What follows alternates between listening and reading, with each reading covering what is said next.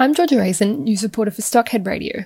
I'm speaking with Todd Alder, Managing Director and CEO of Orbital Corporation. Todd, can you tell us about the news that was announced today? Yeah, today we've announced a new contract with leading aerospace and defence company Northrop Grumman to develop a heavy fuel hybrid propulsion system for their vertical takeoff tactical drone. This combination is a real technology step forward for the tactical UAV market and a demonstration of Orbital UAV's ability to lead the industry. Okay, and what impact will this have on Orbital? Well, Northrop Grumman is one of the largest aerospace and defence companies in the world, so for us this represents further recognition of our growing reputation in the global UAV market and, importantly, our ability to build relationships with the industry's biggest players.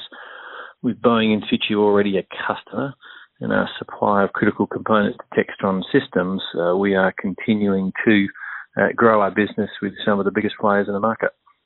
Great. And what can investors expect to see from Orbital in the near term? Well, we're delivering on our strategic objectives. This and our other recent contract with a major Singapore defence company represents the customer diversity strategy that we've been targeting. And we're looking forward to starting the development process on these projects while continuing to focus on delivering against our financial year 20 revenue guidance. Thanks, Todd. Thank you.